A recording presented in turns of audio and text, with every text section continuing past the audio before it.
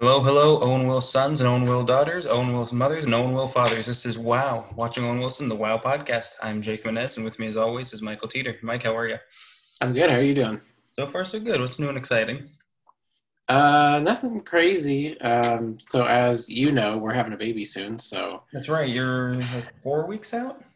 yeah, we're like end of. So right now, it's August. What's today? 22nd. So we're due date is September 29th. So just about a month. Hey, so it's like, what was that, 5 weeks, I think? Yeah, Insane. kind of crazy. So I've been doing some rearranging in here, Do you which guys have do you guys have the extra bedroom?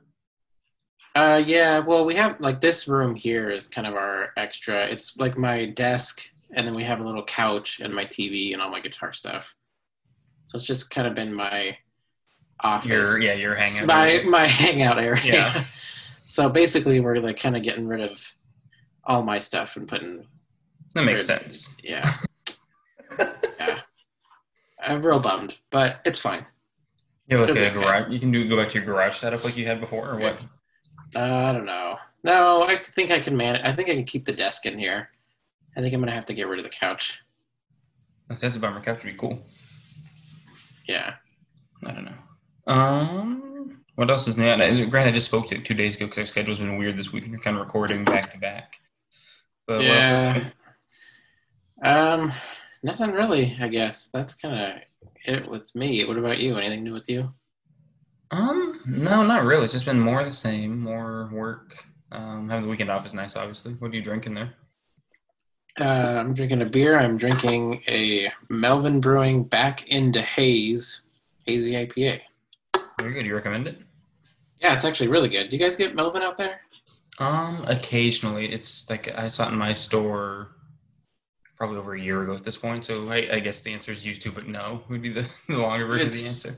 like a newer one from them. They've been like around for a little while. They're out of Wyoming, and they do like pretty hoppy stuff. But this is their first like year-round hazy offering. It's Well, pretty they had good. their product is over back when you lived up in this area. We had them at the store. Remember? Oh, really? Yeah. I don't even remember. Yeah, it's funny. I was talking the other day. I've blocked out the majority of my time there. Like, it's just been repressed, like most traumatic experiences. I'm surprised you remembered that. I sent you that picture from earlier, though. Okay, so let's We, talk about that. Let's talk about snacking. Just like I yeah, totally forgot that was a thing that we would do. Like pooled snacks. yeah. So I think one day we were just like, I don't even remember how it. So we used to work at the same place, and we had a little tiny break room with a little table and a fridge, and that was about it. And somehow we like started talking. One of us brought it up, like, hey, why don't we just bring like we'll just exchange snacks. Like one week I'll bring some snacks, next week you'll bring some snacks, and then we'll just have snacks at work. And what was the pictures? Like I think our staples kind of were like Cheez-Its and Yeah, it was Cheez-Its was and some sort of something cookie. else. Maybe, yeah. I'm going back to the text now. Cookies and brownies, Oh, maybe? like the fudge covered graham crackers. Okay. Oh, yeah, yeah. Oh, those are good. I like that. So back where at the place Mike and I used to work at, we had to wear like these dumb little aprons, but they had these big pockets for you could fill it with snacks. I see like the picture Oh, of yeah. the apron full of. Oh, yeah. Oh, that's funny. Hashtag pod uh, snacking. Pod snacks. What Um, you got going on? You doing any snacking right now? no snacking. So we did Papa Murphy's Take and Bake for dinner. Ooh, what So kind of pizza? did the so my brother and his wife came over. So we did two mediums. We did one barbecue chicken and one. This is a custom. This has been my go-to custom lately. Creamy white sauce, Okay. pepperoni, bacon, and artichoke hearts.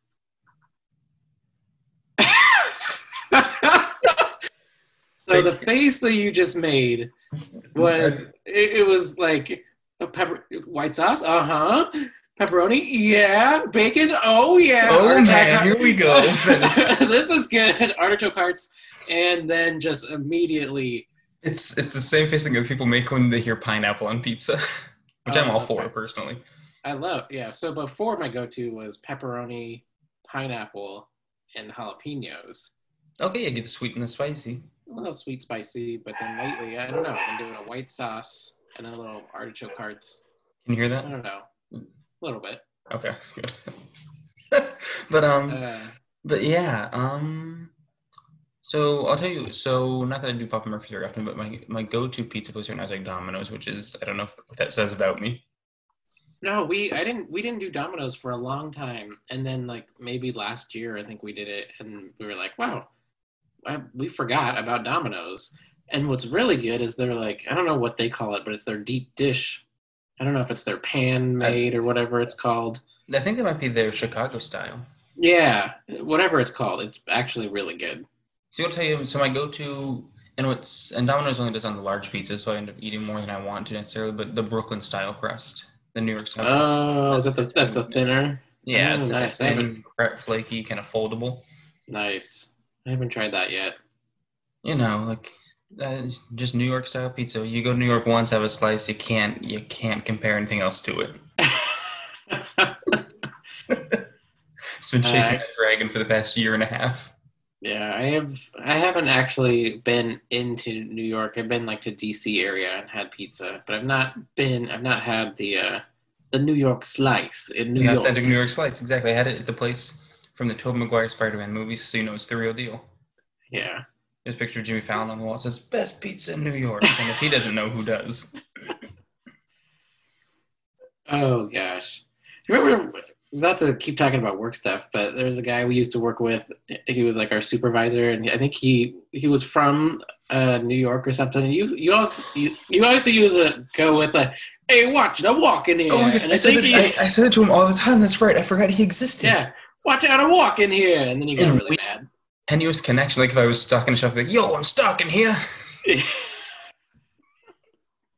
Yeah, but weird tenuous connection. I always compared him like physically to like a young Steve Buscemi, A little bit, yeah, and I'd and forgotten that he brings existed. and that So brings us. more or less, yeah. Two, our movie of the week is Armageddon from 1998, directed by Michael Bay.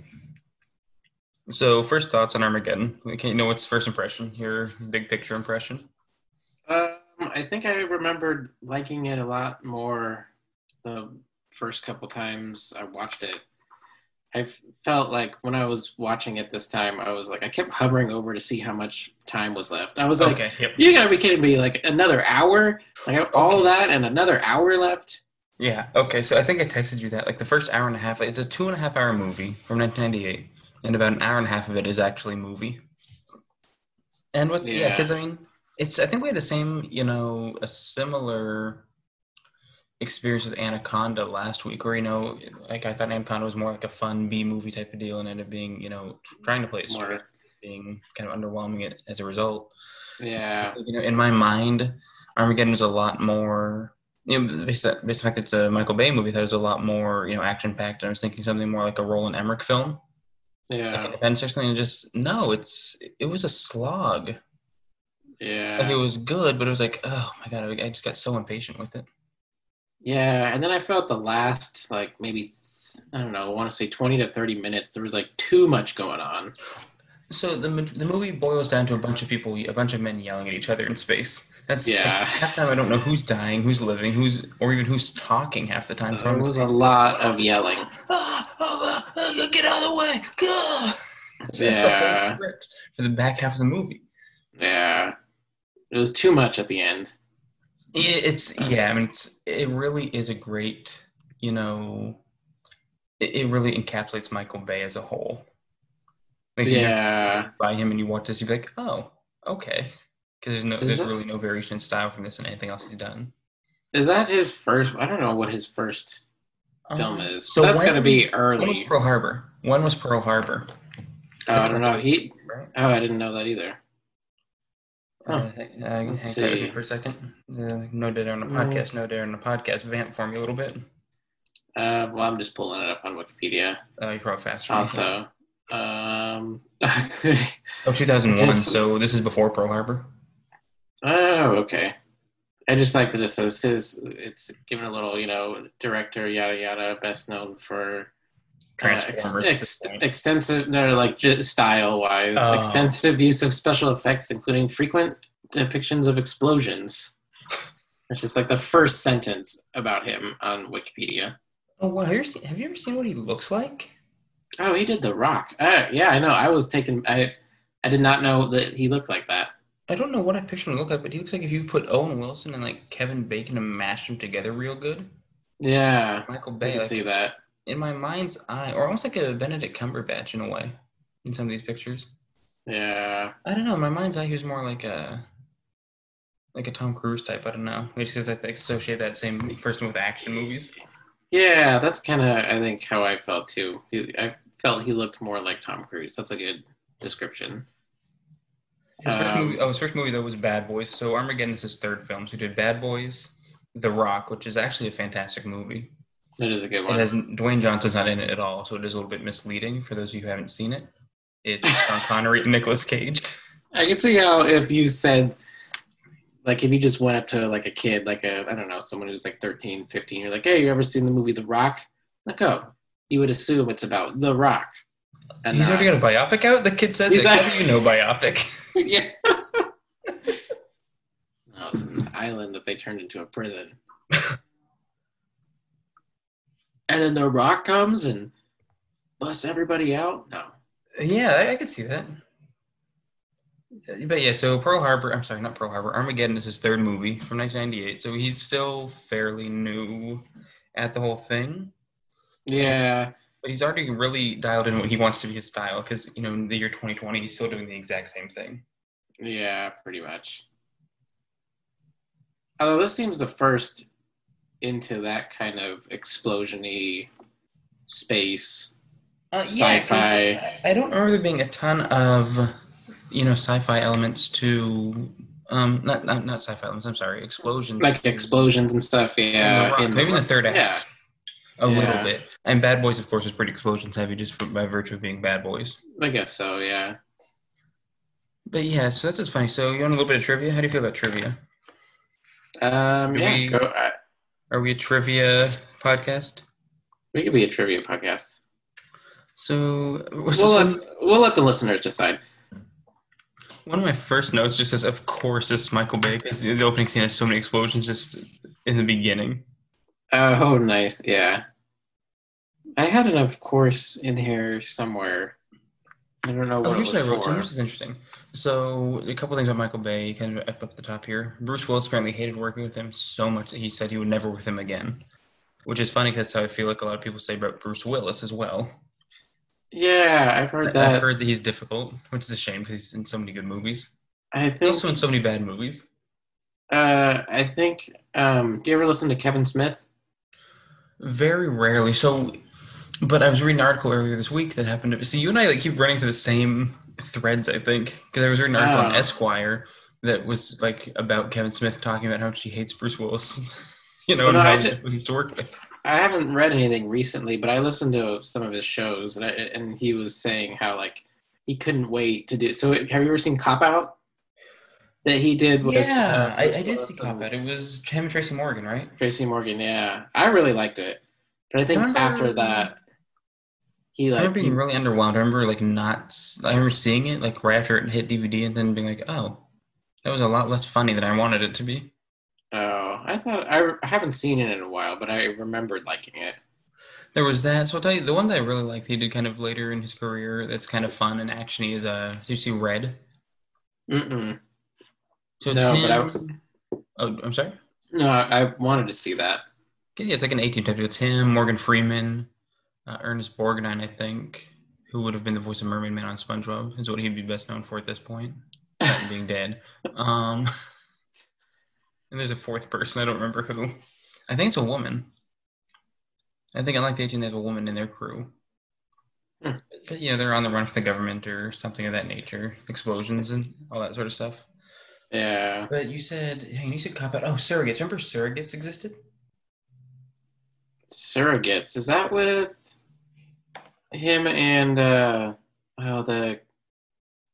can't remember his name.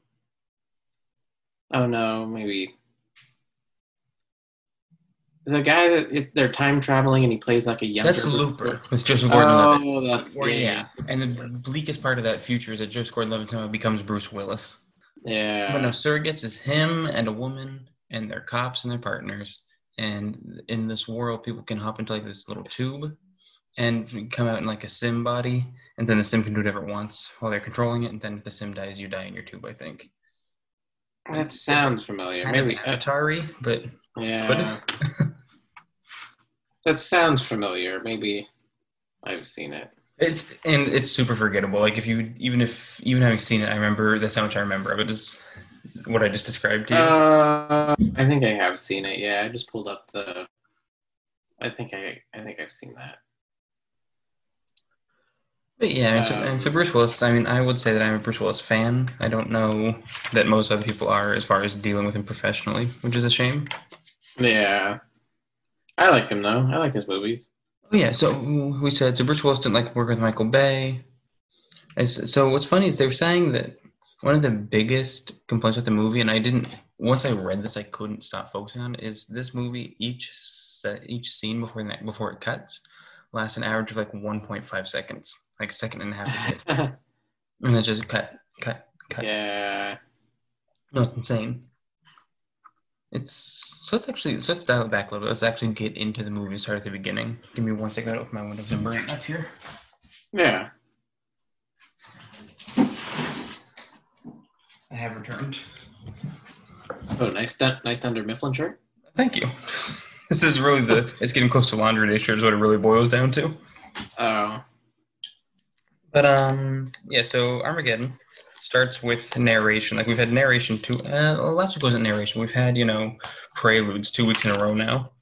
Yeah. But this one was long enough that I did not bother to write it down. It was like it went on and on and on. It went on for a long time. I just wrote the narrator talking about a rock that hit Earth. Yeah, and that's where the dinosaurs went. The narrator, by the way, was Charlton Heston. Oh, I did not know that. Nice. And that's such a weird crossover to have like the guy from the Ten Commandments and Ben-Hur and all these other big major movies like from the beginning of Hollywood, and then doing a Michael Bay movie. Yeah. Like times are tough. Oh, actually, let's go back a little further before that even happens. Valhalla Motion Pictures, like it's doing the opening crawl. There's the Jerry Bruckheimer, the tree hit by lightning. Then there's like the Viking ship floating in the air with like the mast billowing. I was like, ooh, I don't remember the movie starting this exciting. And then it drops in Valhalla Motion Pictures. Like that's a movie I would watch, is just flying Viking ship. And I don't think they even exist anymore because I've never seen that logo ever before besides here. Yeah, I can't think of any other movies with that. But so then Charles Heston narrates. So then we got what felt like about a 30-minute narration. It's, oh my God, everything in this movie slogs for the first half of it. Like it really does. And so he goes on about, rock size of Texas, kill the dinosaurs, nuclear winter, just all the buzzwords you hear for asteroid apocalypse movies. Like he just checks every single box you could think of. Right.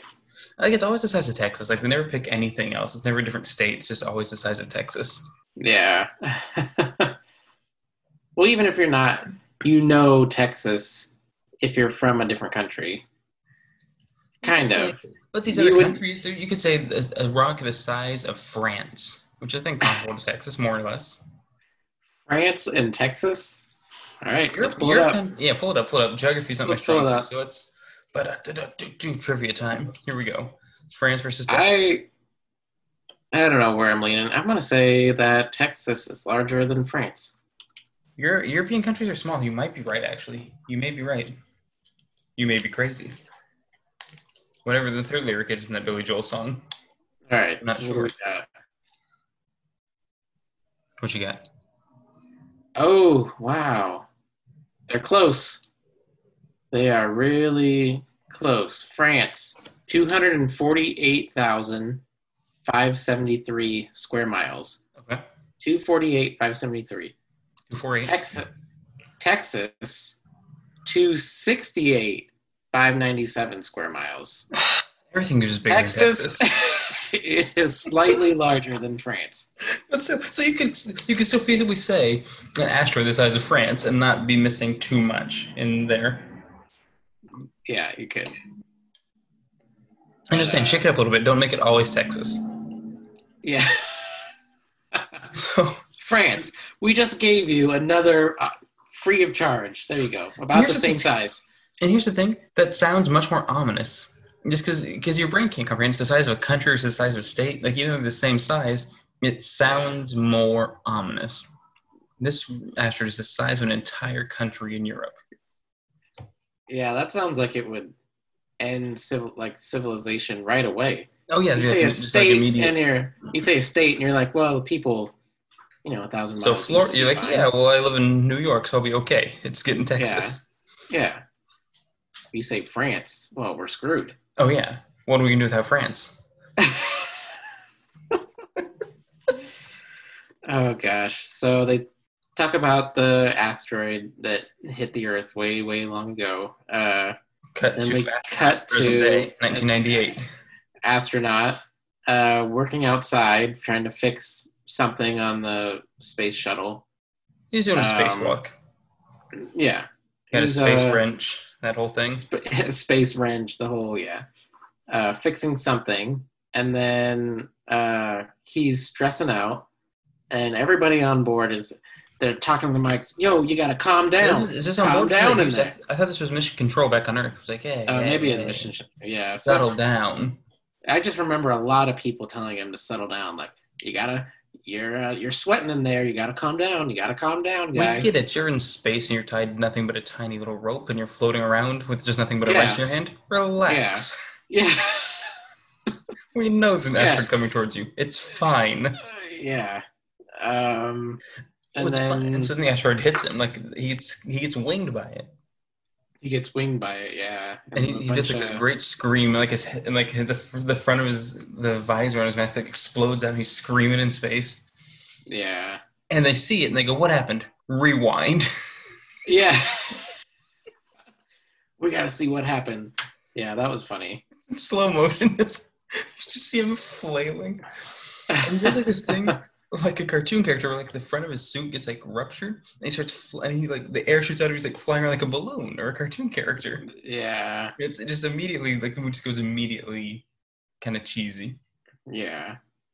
They're trying to figure out. I guess at Houston, they're trying to figure out what's going on. Are they missiles? Is it asteroids? We don't know. And then they're like, well, nobody fired any. We don't have any missile warnings, so it must be asteroids. Those are the only two options: asteroids or missiles. I Yeah, guess those are the only two choices once you get to outer space. yeah. So then I guess they're calling all the people they have with telescopes. They're trying to get NASA involved. I guess there's, what did they say, like 9 of these certain types of telescopes, and NASA owns 8 of them, and one other dude has one. Oh, it's the guy who's like, I want to name it after And my wife. it's Carl. So this guy, so Carl. cut to, yeah, his name is Carl. What's the name? Carl. That's just. I feel like that's the name they go for in anything where they just name that's like sort of vaguely goofy. Yeah, like, well, we're gonna have this guy. He needs a name, so Carl. He can be Carl for 5 seconds. They cut to him. He's got this giant telescope in like a barn, and he's sitting on it, and his wife's knocking on the barn door, and she pops in, and he's instantly yelling at her. Okay. So I don't know what's going on there. Everybody in this movie, like that's a recurring theme in this movie. Someone will speak a line of dialogue, and then they're shouting the next line like angrily for no reason. Yeah. So it she's like, happening. She's like, like, first talking to you, and like, yeah, sorry, I'm talking over you. Oh no, you're fine. I was just saying, she's yelling at him like, "Your dinner's been on the table for 6 hours." That's right. The pot and then roast. Yeah. Like, what?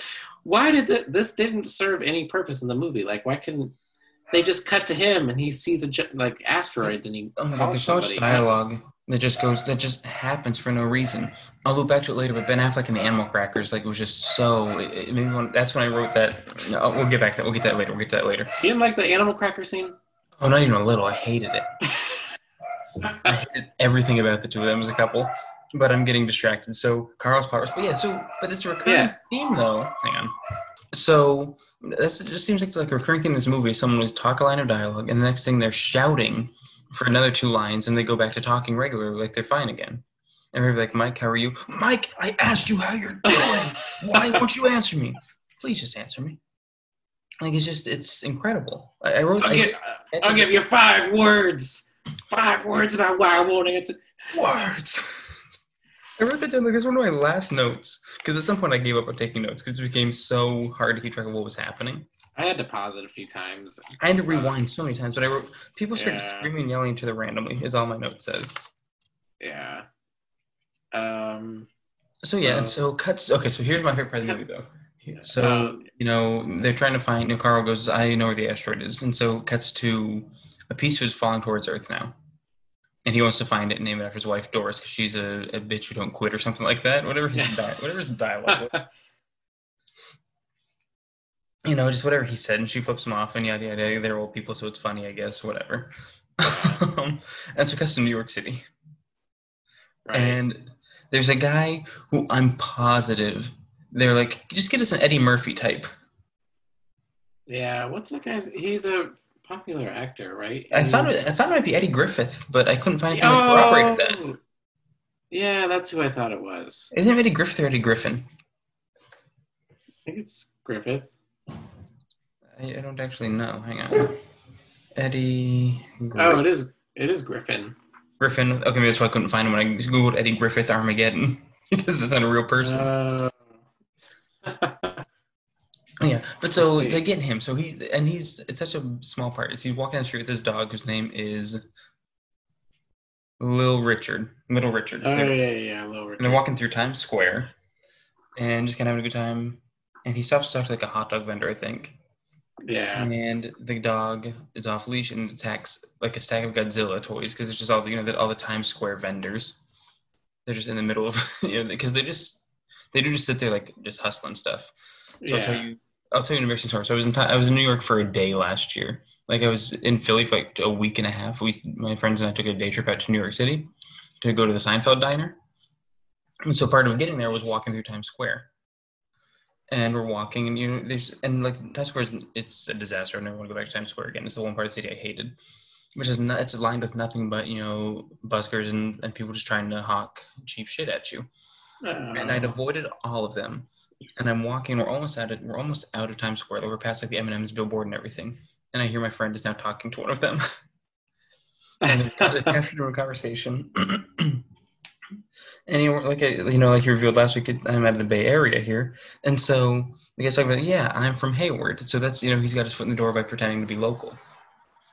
And he's talking about how they're selling. He and his friend are selling CDs to get guns off the streets. And I'm not sure what the correlation was there. And so I stop because I now have to wait for my friend, and he's being sold the CD for like $20. And I go, and my out was, the guy goes, do you want one too? I go, I don't have cash. And without missing a beat, the guy goes, Venmo's cool too. He doesn't even miss a beat. And so here's where I messed up. I thought that you could cancel Venmo transaction within a couple minutes or whatever. So I go, okay, sure.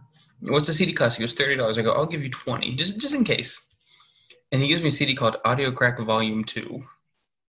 Huh. Which will get guns off the streets. And he autographs it to Jay Smooth. And he's not on any of the tracks, so I'm not sure why he autographed it. He was just a guy selling a poorly burnt CD. And he hands it to me, and I give him the $20 in a private Venmo transaction so no one else can see my shame.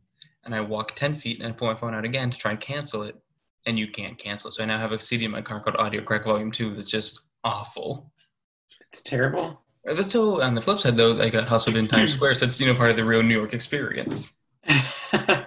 And so, that was my, again, my another tenuous connection there. So they're in Times Square. The guys, Godzilla's toys are being attacked by Little Richard the dog, owned by Eddie Griffith. I've already forgotten again. Griffin. And the guy, and it's just like this big fat guy, and he's yelling at Eddie Griffin about how his dog's attacking the Godzillas. And the meteor is exactly the same size as that guy and comes tumbling down and hits him, and he explodes. Yeah. I wasn't. What were you going to say? Well, I wasn't sure how Eddie Griffin made it. Because a couple seconds later, they, you see the dog. It's and then you see him. And so my favorite part, though, so I texted you this. It's my favorite part of the entire movie. It's my takeaway from the entire movie is the guy gets hit by the meteor. He explodes like a fire explosion, and it cuts to someone, in a different part of the city. In a different part of Times Square who saw it, and they get text messages. Did you see it? The guy goes, "Say, this sort of thing happens in New York." Yeah. Only in New York, am I right? It's the dumbest. It's the dumbest way of writing it off. And so then it cuts back to Eddie Griffin, though. It's like cartoonish. Like his shirt's like all blasted apart, and he's got this like soot across his face. He's blinking like he's a Looney Tunes character that's been hit by dynamite. Yeah. Like what was that? How they were standing like Oh yeah, But then they were like shoving each other. They were yeah, making physical contact. I don't know. That part bugged me. I'm not sure why. Not that you asked, But but you're drinking that beer. I have this Pabst Blue Ribbon hard coffee. oh yeah, I was gonna ask what you were. Okay, and to be fair, you did ask me Uh, before I was recording, so it didn't count. right. Not saying they should sponsor us, but again, we will take money. PBR, just reach out to me. Yeah, I just had a PBR hard seltzer not too long ago. So what should you have, the lime or the berry? It was the lime. How'd you feel about it? It was fine. It was a little boozy. It was 8%. I think it was 8%. It's a little on the boozy side. That's what's funny. And so it tastes. They have almost like a sweetness to them that the other ones don't have. I think because they need the sugar to get the ABV higher. But no, I think they're good. They do a lot of really good products, I think. It's better than. I'm not a huge White Claw fan, or really, I'm not a huge seltzer fan in general. See, I'll say no to White Claw. I also agree with you on that, but seltzer in general, I love. Okay. Which is weird. I drink a lot of like sparkling water, just regular flavored sparkling water, but something about the hard one, I don't know. Okay, interesting. Yeah. But the PBR one, not bad. And 8%. And 16 ounces. Yeah, that's the thing. It's big, come on. Heavy. It's a really good deal. So anyway, getting back to the movie really quick though. So Eddie Griffin is sitting there, blinking as his friend has exploded, his enemy has exploded. And then it just kind of cuts to an oil rig. Yeah. Or I think before that, I think we have them like they rescue the dog. To give you closure on that, the fire department rescues the dog because it's just they have to show that part. They have to show. Yeah. But I think fine. I'm good with that. Yeah, they find that they're a pro dog podcast, I think. So they get their telescope friends and they tell them like, hey, here's our data. This is what we found. There's an asteroid the size of Texas coming straight towards us. We got this many days. I think they say like we can't blow it on the outside because I guess their initial thought was, well, we'll do this. We'll put out some tinfoil and absorb I guess they were like solar panels. And we'll use that. Oh, the solar sails. Yeah, he said that. I've heard that word. The solar sails. We'll use that for energy and blow a giant bomb on the asteroid and everything will be fine. And they say, well, we can't do that because, I don't know, I guess it would just shift it a little bit, but not enough. So I guess somebody says they have to drill inside of it and blow it from within. And they say, where are we going to find someone who can drill? Where are we going to find... Where do we find the best damn driller? Oh man, a driller? Where are we gonna find a driller at? I don't know what's he Cajun in my version. Cut to oil Bruce rig. Willis on an oil rig drilling. Okay, I've got some more trivia for you. So I get my trivia pulled from IMDb, by the way. Oh, nice. And so this is my favorite. So all the trivia, is stuff that makes some logical sense. Like this was the highest-grossing movie of 1998, despite the negative reviews. It came out at the same time as Deep Impact, yada, yada, yada. This one just says, this was the 12th to last film Bruce Willis did before going bald. Oh, gosh. That's such an overly specific, thing. But could you imagine, counting. Let's 3 years from now, COVID's gone, bars are open up, somebody's doing open mic trivia night, and their question is, what was the 12th to the last movie Bruce Willis did? Bruce Willis was completely bald. I know this one. It's Armageddon. Oh my god, that's so funny. Yeah, that's a pretty strange trivia. It's just a specific piece of trivia that makes no sense. Yeah. So we cut to his oil rig. His name is Harry. Harry. And he's already yelling because it's a Michael Bay movie. Right. And he's looking for AJ, who is his apprentice, I guess, his right-hand man. Yeah, kind of. I get it like a apprentice type. It's sort of like a Skipper and Gilligan, Skipper and Gilligan relationship. Because I feel like the other dude, I forget his name. We'll get to it later. But he has another guy that's his right-hand man, and he's kind of like. I feel like AJ is the one he's training maybe to right. So there's one guy who's almost like his assistant, but AJ feels like AJ is going to be his. Or he's like next in command. His his heir apparent. I feel like he's like I see myself in you. Yeah. when I was a kid. That kind of and Bruce Willis plays like the most Bruce Willis character already, and like immediately you can tell he's just like this old curmudgeon. You know, he's crotchety, but he has a heart of gold. Like he's this character that he plays in everything, just the most stereotypical character ever. Kid, yeah. I hate you, but I love you. I want the best for you. It's kind of one of those attitudes. Always. Yeah. Was you looking for Ben Affleck? Yeah. Who's very young in this movie, by the way. This is a very young. Yeah, I noticed that too. He was really. That's how time works, so I shouldn't be surprised. But just yeah. How do you feel about Ben Affleck in general? I like him. He's in a lot of really good stuff. He is in some good stuff. Gigli, such a good movie. What is it? Gigli. What is that? You never heard of that? It was supposed to be one of the worst movies of all time. Him and J-Lo. No, it had like the most amount of like negative reviews or something. More than Showgirls? Oh yeah. Really? I don't think I've ever seen it. I've never even heard of those, it. It's G-I... How do you... Oh, I always thought it was called Giggly because I've never paid attention to it. Okay, Giggly. Like, okay, I know. Yeah, okay. Gigli. Angelina Jolie's in that, right? Angelina Jolie? No, I thought that was J-Lo. I thought it was Angelina Jolie, but I could be wrong. I think it's J-Lo. You look that up, though, and Ben Affleck does have other good movies, you know, Good Will Hunting, obviously. No, it's J-Lo. Ben Affleck and J-Lo. Okay, I'm way wrong. I don't know what I'm thinking of. Al Pacino, Christopher Walken. Interesting. Al Pacino... I'm sorry, I'm thinking of the wrong actors. I'll pass on that statement. I was going to sound critical. I was thinking of the wrong person. All right, but yeah, I like Ben Affleck. Yeah, I like him going back to Kevin Smith stuff. He's in a lot of Kevin Smith movies.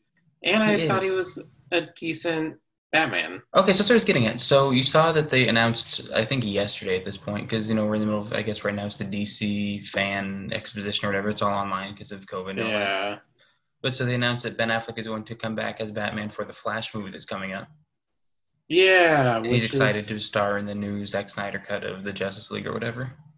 Yeah, I'm excited about that too. Are you? Oh, I'm sorry. I think so. You're not excited? No, here's my hot take. I think Zack Snyder's a terrible director. I think he makes horrible films. I saw the trailer today for his cut of Justice League, and what's funny about it, you know, he spent 3 years talking about what a different movie his version is, and the trailer makes it look it's almost the exact same movie.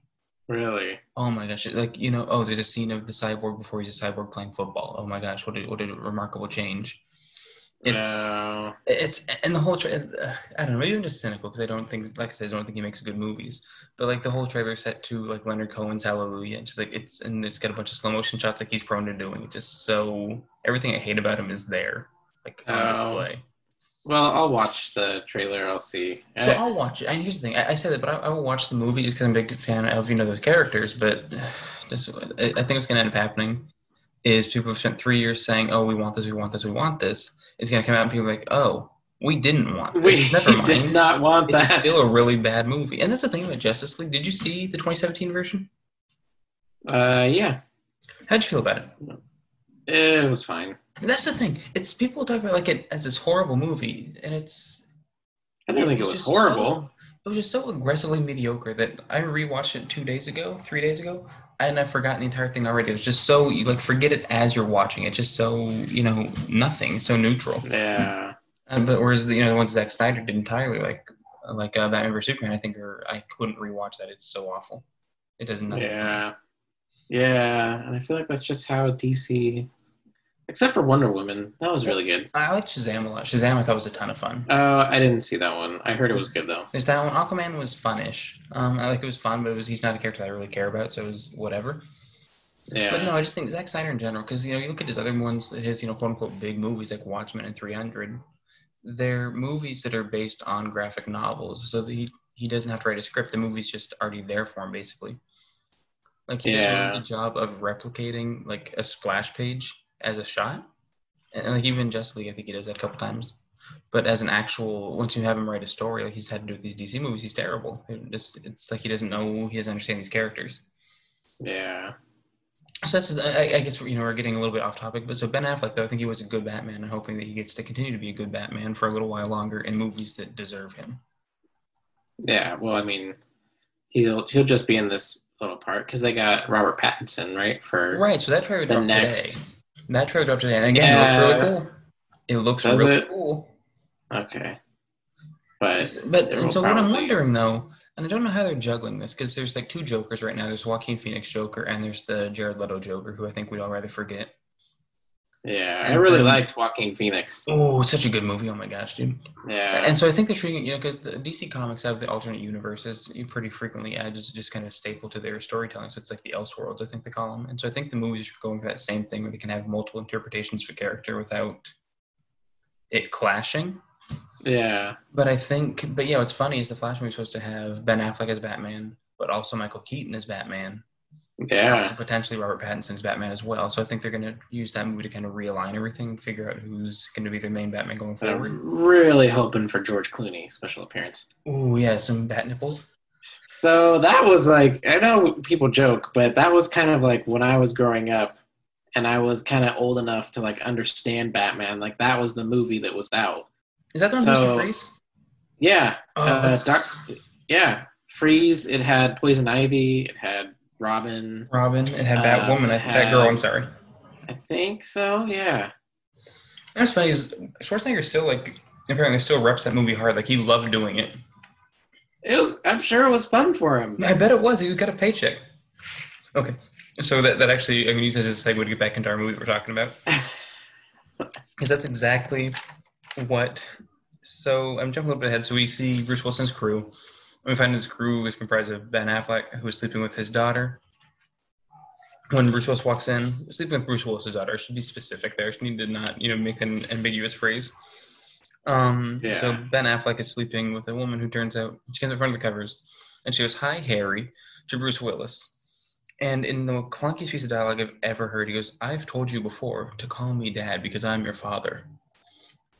Yeah, it's horrible exposition. Yeah. You can find a smoother way to express that relationship. And so finally, why do you even need that?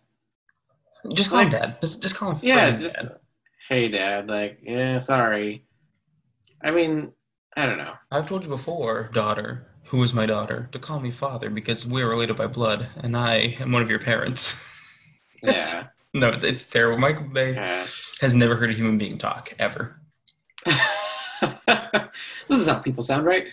There's a lot of lines in the movie that make me feel that way. Like the entire scene. So the following scene, where Bruce Willis is now chasing Ben Affleck, AJ, around the tanker with a gun.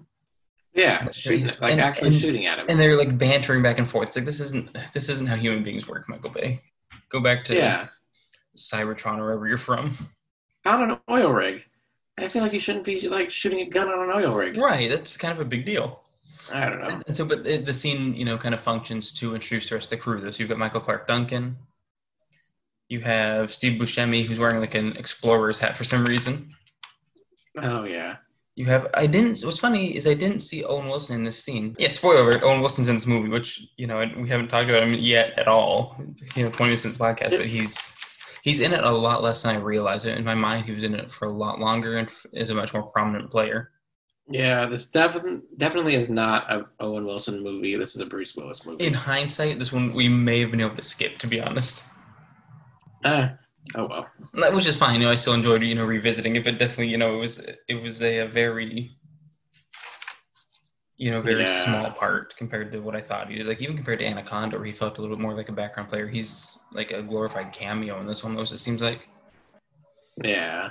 And so they're on the ship. He's chasing him or whatever. They finally gets him and says, don't do that. And there's some Asian people with, I guess maybe they're looking at funding them or something. Yeah, they touring the facility for one reason or another. Come on, thumbs up through a helicopter or something, and I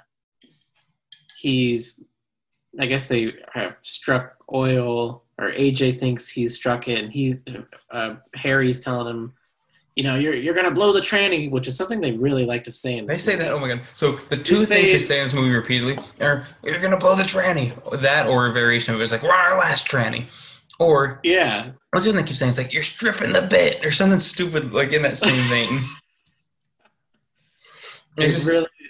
Again, Michael Bay Yeah. spent 10 minutes near construction workers. Like, those sound like things I can use. He was walking by and somebody said, "You're going to blow the tranny." And that had stuck in his mind. He's like, they must blow trannies all the time. That's what they're all about. That's what I wrote. I feel like they're not a very good crew because they're blowing trannies throughout the entire movie. Like, they're really bad at their jobs. And then I guess oil starts flying everywhere. I guess something goes on, but I was just thinking, so they do their job, they find oil, and somehow it's pandemonium. And they're screaming at each other again. There's flailing, the camera's shaking, screaming. and they just don't know what's happening. They're all confused by the fact they've struck oil when they're there to strike oil. Yeah, and they somehow managed to screw the whole thing up, and then he fires AJ. Yeah, I guess they were worried. The way he did it, he should have stopped and then that's what it was. Something. Yeah, he blew the tranny because he got cocky by not dialing it back. Yeah, so he's pushing when he needs to step off a little bit, and he goes, no, I know there's oil there. They find oil, and they go, you blew the tranny, and so that's what happens. Yeah, and Bruce Willis was worried for the other people on board, their safety. But they find oil, and then I think that's when Keith David shows up, right? Yeah, and they're like, "Hey, we need you to come back with us. We can't tell you anything until you get on board." And, right, yeah. I'm the government. I'm Keith David. I'm in many other things that are better than this. Now come with me. Yeah. So he's like, well, one condition, I got to bring my daughter. That's right. They don't want her near this AJ creep while I'm gone. Yeah. Yeah, so they fly out to Langley, DC, I assume. Or no, I guess they'd fly to Houston because they were in like NASA areas, right? Maybe, yeah. I don't remember. But I guess they fly to a different location. That's the only thing that's important. Yeah. And so they give them the rundown, like, hey, asteroid the size of France, slightly larger than France, closer to maybe Texas in size. It's hurtling towards somewhere between France and Texas. And then Bruce Willis says, I didn't realize France and Texas were relatively the same size. He goes, I'm going to Google that. Remind me. Grace, remind me to Google that when we get home. Yeah. And they did. And they were surprised to find out that it was very, very close. Yeah. And so he's talking about, I need my crew. So what was the reason they gave for why they trained them to be astronauts instead of training astronauts to use the drill? They gave a reason, and I didn't catch it. Well, I don't know 100%. I know he was looking at their equipment that they had. And he which is based on his own equipment. Yeah. First he was like, really, you stole the patent from me? I made this equipment, and it's not put together correctly. So he was like, this is a piece of junk. And then I don't know what was wrong with the crew. I guess they'd only been training for 9 months, I think he said, but they don't know what tranny from a socket wrench. What's blown, what's stripped, none of it. Something like that. I don't know. These guys don't know how to fix a blown tranny. and one of them's just got to be like, well, how about you just don't blow the tranny in the first place? I don't know. It's like we're trained to not blow. We're trained to not blow trannies. That's that's the only requirement for the job. I mean, I'm sure if they would have went with those guys who don't blow spoilers, I think they do blow some trannies.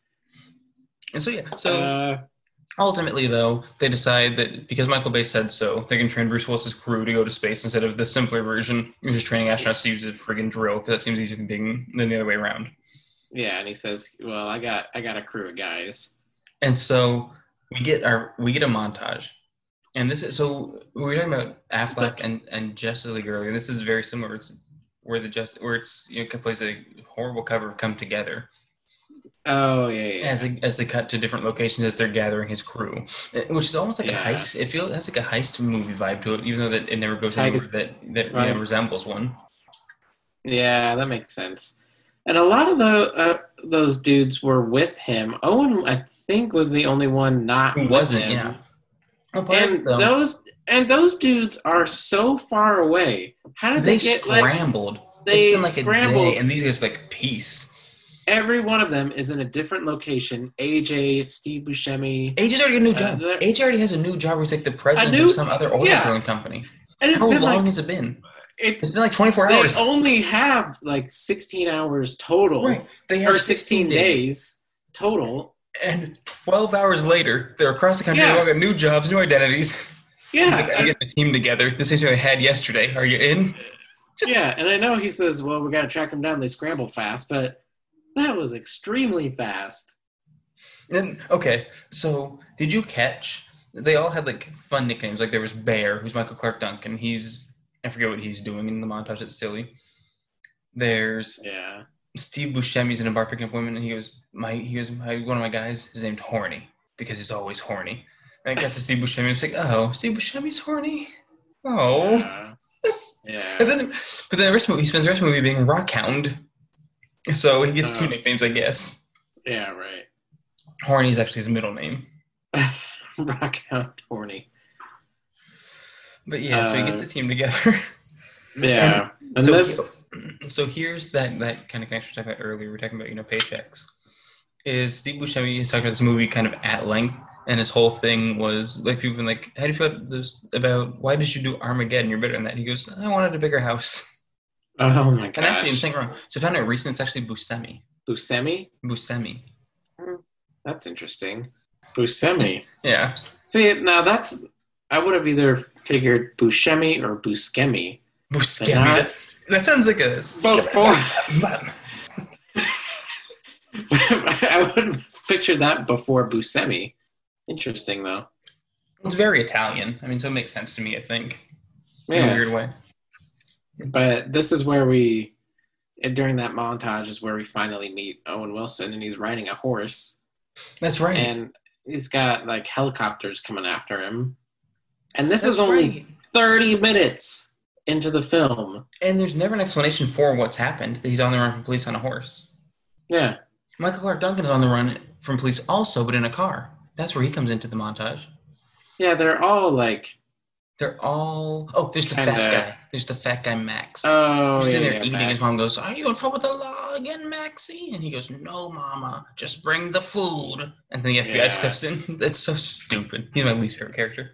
Yeah, they're all apparently on the run for something. For being on an oil rig. They were all gainfully employed yesterday, or earlier today, as far as I can tell. And now they're on the run from the cops. I don't know what went wrong. Yeah. In those, 12 hours. Yeah, across the country.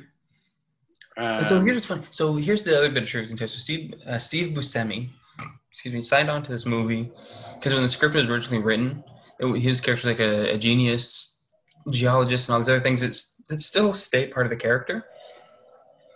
His whole thing was he was trying to get away from being typecast as kind of sleazy, gross, what you picture Steve Buscemi playing, basically.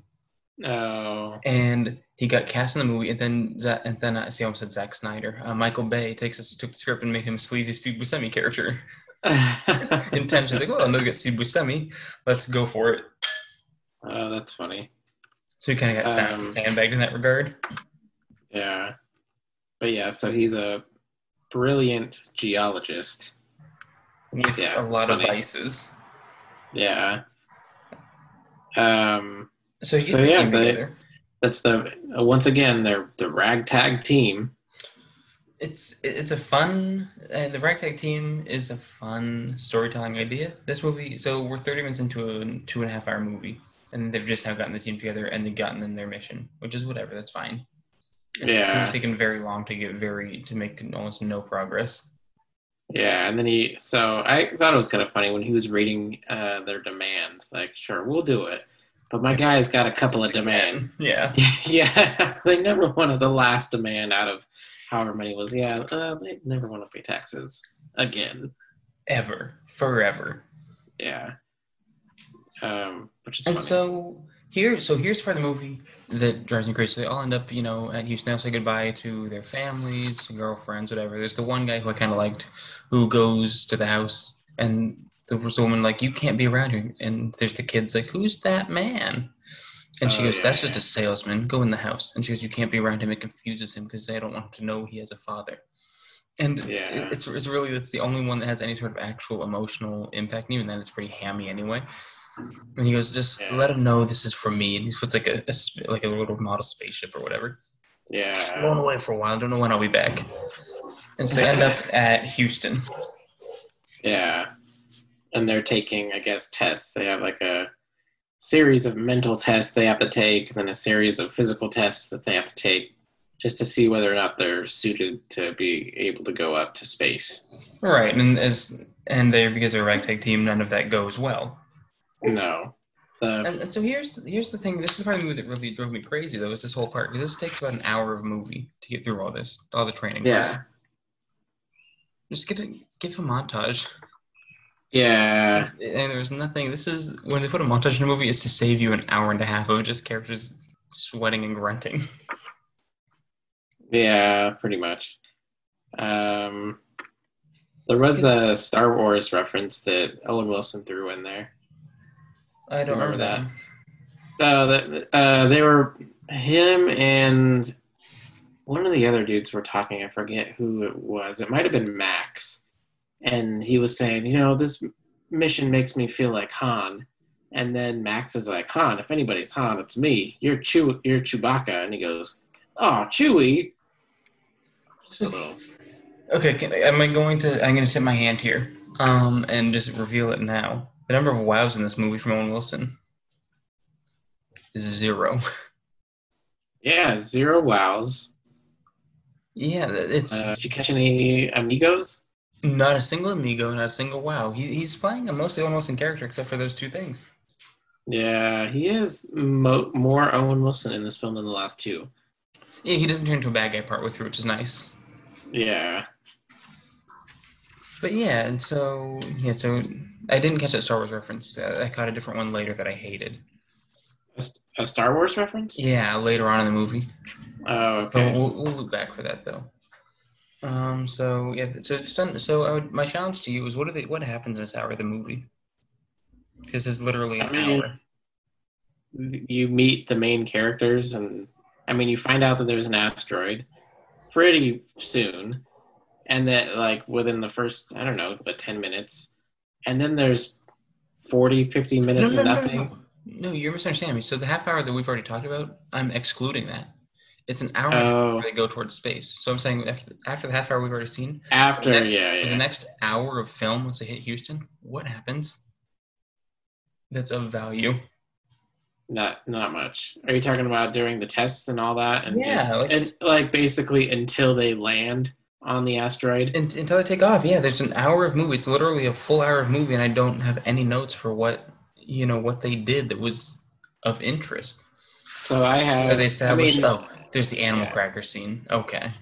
Well, even before that, you have Affleck asks Grace to marry him. I think they're sitting in one of the hangars, right? And they're just talking, and Bruce Willis kind of walks. He's looking for him again, and walks in the spine on him, and Ben Affleck asks Grace to marry him, and then Bruce Willis doesn't say anything. He just kind of walks away, and all the other guys around him, they're like, "Oh, we helped marry her, or we helped raise her. I think she can marry whoever she wants. She's old enough. You got to let it go, man." That's what's interesting. And I was reading that part, the whole romance thing was added late in production. Originally she was a minor part. She was only in there as Bruce Willis's daughter for a couple of scenes. And then after Titanic came out, where Titanic was obviously a love story more than anything else, they found that sort of story tested well with audiences, young female audiences. So they added that angle in kind of at the last minute. Oh, that's interesting. And so so then the animal cracker scene. Do you want to describe the animal cracker scene? So Bruce Willis asks, he's like, "Hey man, can we have one day off? We've got to leave in 2 days or whatever it is. The next day," he says, my request to you is, can we just have 1 day, the whole team, just to take our mind off everything, say our, we won't say anything to anybody, but at least see our families and just have one night to clear our minds. That's right. So everybody's kind of... So we won't tell anybody. The meteor is hurtling towards the Earth, and no one's allowed to know. Yeah. So NASA has been keeping this a secret because I guess he assumes that this plan is going to work, and that we could just not tell anybody and nobody will know. And the plan, by the way, we haven't even covered the plan. The plan is for these oil riggers to go into space and drill holes deep in the asteroid and plant nuclear weapons in them and blow it up. Yeah, blow it up. And then so it goes around the Earth in 2 pieces. Yeah. And they're supposed to get on a rocket. They shoot to the Russian space station, refill, shoot towards the moon, and then like go full blast thrusters. It's very convoluted. It's like if you went to, Washington to go to Disneyland or something. Yeah, and then they're gonna go around the moon. Apparently, they're gonna get pulled in just enough by the orbit, I guess, and it's gonna slingshot them around. They're gonna hit 11 Gs, slingshot around the moon, back towards the asteroid, and then land, drill. Right. Yeah. And so, but prior to that, they take a full day off, and then Take a day off. ... Yeah, you have like some... everybody's kind of doing their own thing. And then you have the animal cracker scene. So Ben Affleck and I don't know the actress's name. Liv Taylor. Oh, yeah. Oh. Can I share with you what I wrote on... You can just... I wrote, and I sent this to you, actually. Just because this was how I felt about the entire thing. I just wrote, I fucking hate their romance. Jesus Christ. This is the scene that prompted it. Oh, yeah. So you have them, I think, laying outside, kind of little picnic style. They've got a box of animal crackers. And Ben Affleck has his little, I don't know, a giraffe and something else. And he's pretending that, like, he's doing an Australian documentary voice, and he's saying, oh, do I go north up here, or do I run south down here from the alligator, or whatever? Yeah, it's just a point. He goes on about why animal crackers aren't actually crackers, they're actually cookies. And then which is fine. We get it. Everybody wants to write a Seinfeld script. Just save it for next time, Michael Bay. Save it for next time. Then you got the stupid little animal cracker. He's got it on. Why do we call them animal crackers? Well, so it's like a scene that you see like Jerry and George doing. Yeah. At the diner. Yeah. And so instead, he's like, so he got it on her body. He's like, well, do I go north to the mountains, or do I go south? It's such an innocuous scene, like such a pointless scene that goes on forever, and I don't care about them. I hate the two of them as a couple, and I just don't care at all. Yeah. It was kind of strange. And then she sees Bruce Willis, who's her father. Don't forget, he's her father. Yeah. And she calls him Harry. He's asked her to call him Dad. She loves calling him Harry, though.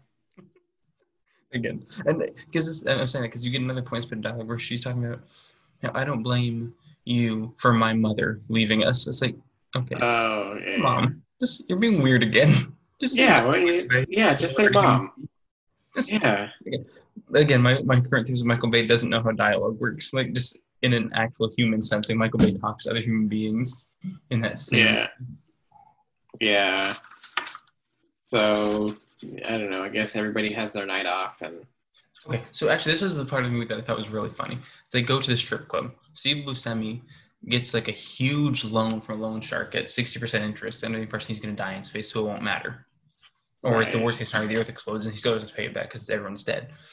But so they go to a strip club, and whatever, and they're talking to the strippers, and another guy goes, hey, save some strippers for the rest of us, which is kind of a weird thing to say, but whatever. Yeah. And Steve Buscemi pulls out a wad of cash and goes, buy yourself a neck. Yeah, such a strange line. And they get thrown out of the place and I think arrested. But yeah, they are arrested. But then cut to, they don't go to jail. Right. I mean, you never see what happens to them, but you assume that they get arrested. I was saying, well, shows the cops are loading them in the back of cop cars, and so you think that, Houston's going to bail them out, and it's going to be a whole thing, but it just never goes that route, because that'd be interesting, I guess. Yeah. And so now it cuts to they're now, loading to the rocket. Bruce Willis and AJ both promise her they'll come back in one piece. Oh, so you have another asteroid hits Shanghai, kills 50,000 people. That's right. And super casual. That's when people on Earth start, or like normal people start figuring out, like, oh, there's a giant asteroid coming towards us. That's right. It was a super casual, just discussion. But it was by the way, 50,000 are dead. It was like the morning that they were leaving, or like the night before when people were finding out. Yeah, and just like a piece of asteroid. And they're like, okay, we've got 16 hours to get you guys into space to drill and blow it up. Yeah, so like all the news people are covering it. And then I think the next scene is them in suits getting on the rocket, ready to leave. Right. And so here's where Owen Wilson comes close. This is the scene where I got excited because they're loading him into, they're strapping him in. This is like the most dialogue I think in the entire movie. It's the scene where they're buckling them into the spaceship. And he's like, all right, make sure you buckle me nice and good, nice and tight, cut off circulation. And he goes, ow. He says, ow. And I was like, oh. It never happens. Almost. Just a little tease. And so then, yeah, it's like a little bit sizzle no steak, this movie. So what I'm expecting is the next movie's going to have a lot of wows. Like this one was just like the prelude. This was the foreplay for all the wows we're going to get. And so, hook them, but not reel them in. And so they launch into space, and they go to meet the Russian guy. And Houston goes, by the way, he's been alone a while. He might be crazy. Good luck.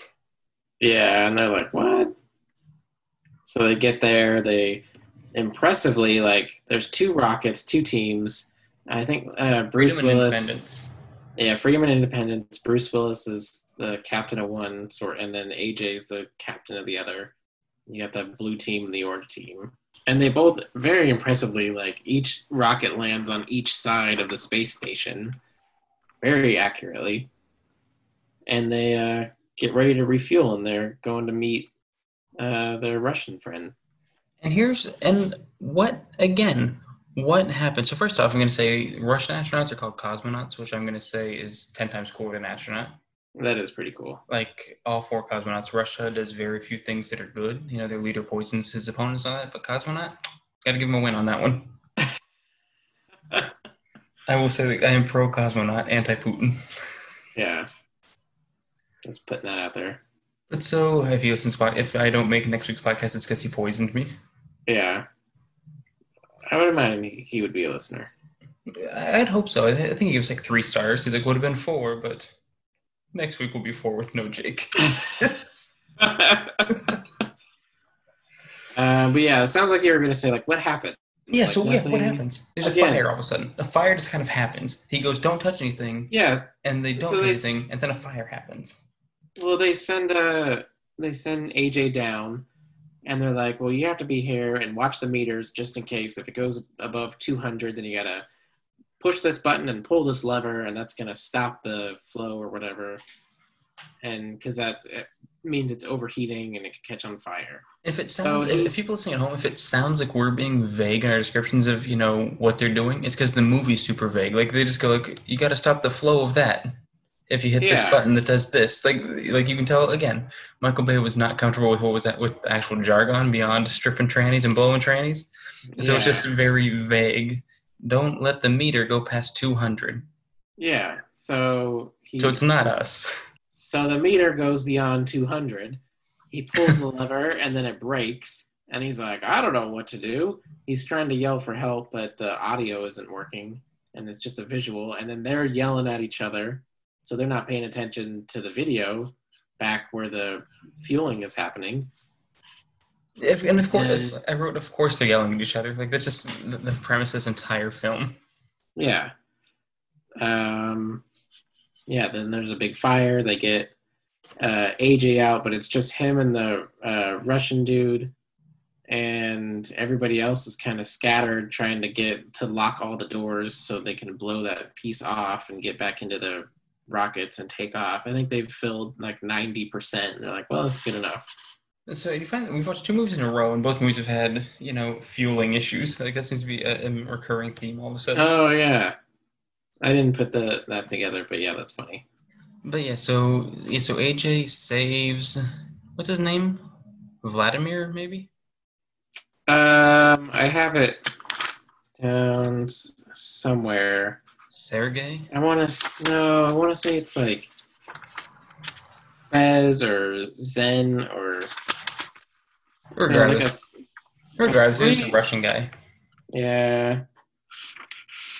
Lev, that sounds right. Yeah, Lev. he's like, well, we can go this path. Like, all the doors are locked. We got to get back to the rocket, but we'll take this path. And just so you know, it's 100 degrees below zero. Okay. So you gotta hold your breath a little. It is 100 below. What? Hold your breath a little.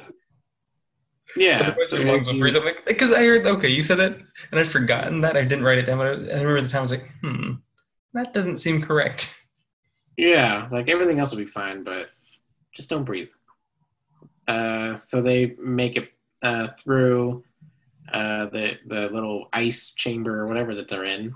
They fall down, and then I think Bear sees them, and he like quickly opens the gate to their rocket. They come in, and he shuts it, and you find out they make it back on their rocket in peace. And they both take off, and the space station explodes. Right, and so they're now one cosmonaut heavier. Their words, not mine. Yeah. On their way to their next checkpoint. Right. And then, so, yeah. What were you going to say? No, I was just, yeah, they're just, I guess they kind of, I don't really know that much goes on. They get towards they slingshot, they get to 11 Gs, and then they get pulled up close to the asteroid. And then, like, they're close enough, or, like, within the asteroid's orbit or gravity, something, and then little asteroids start flying and hitting. Right, shrapnel, basically. Yeah, that they, like, didn't project or whatever to happen. Yeah, somehow didn't anticipate little pieces breaking off, even though that's what's been hitting the Earth. Yeah. And so they act surprised, and it hits the one ship. It hits AJ's ship, which is, I think, the Independence. Yeah, that sounds right. Actually, before that happens, they get a view of the asteroid, and we do get a wow from Steve Buscemi. Oh, yeah. See, I didn't catch that one. There's 2 wows in this movie, and both are said by Buscemi. Well, no, there's one by Willis. Where? When? When they land. So I have when his ship finally lands and the door comes down and they're standing on the door looking out. It's at 1 hour and 33 minutes. Willis just says, wow. Okay, maybe I'm mixing it up because Buscemi definitely says wow about the same time. Oh, maybe. Regardless. Pretty sure it was, yeah. There's only either 2 or 3 wows. And none of them are Owen Wilson. None of them are from, Owen Wilson. But yeah. I feel, my theory is Bruce Willis knows what's going on with his fellow actors. He knows about the wows and the amigos. He's like, look, pal, you're in my movie. This is not, I'm going to say the wow.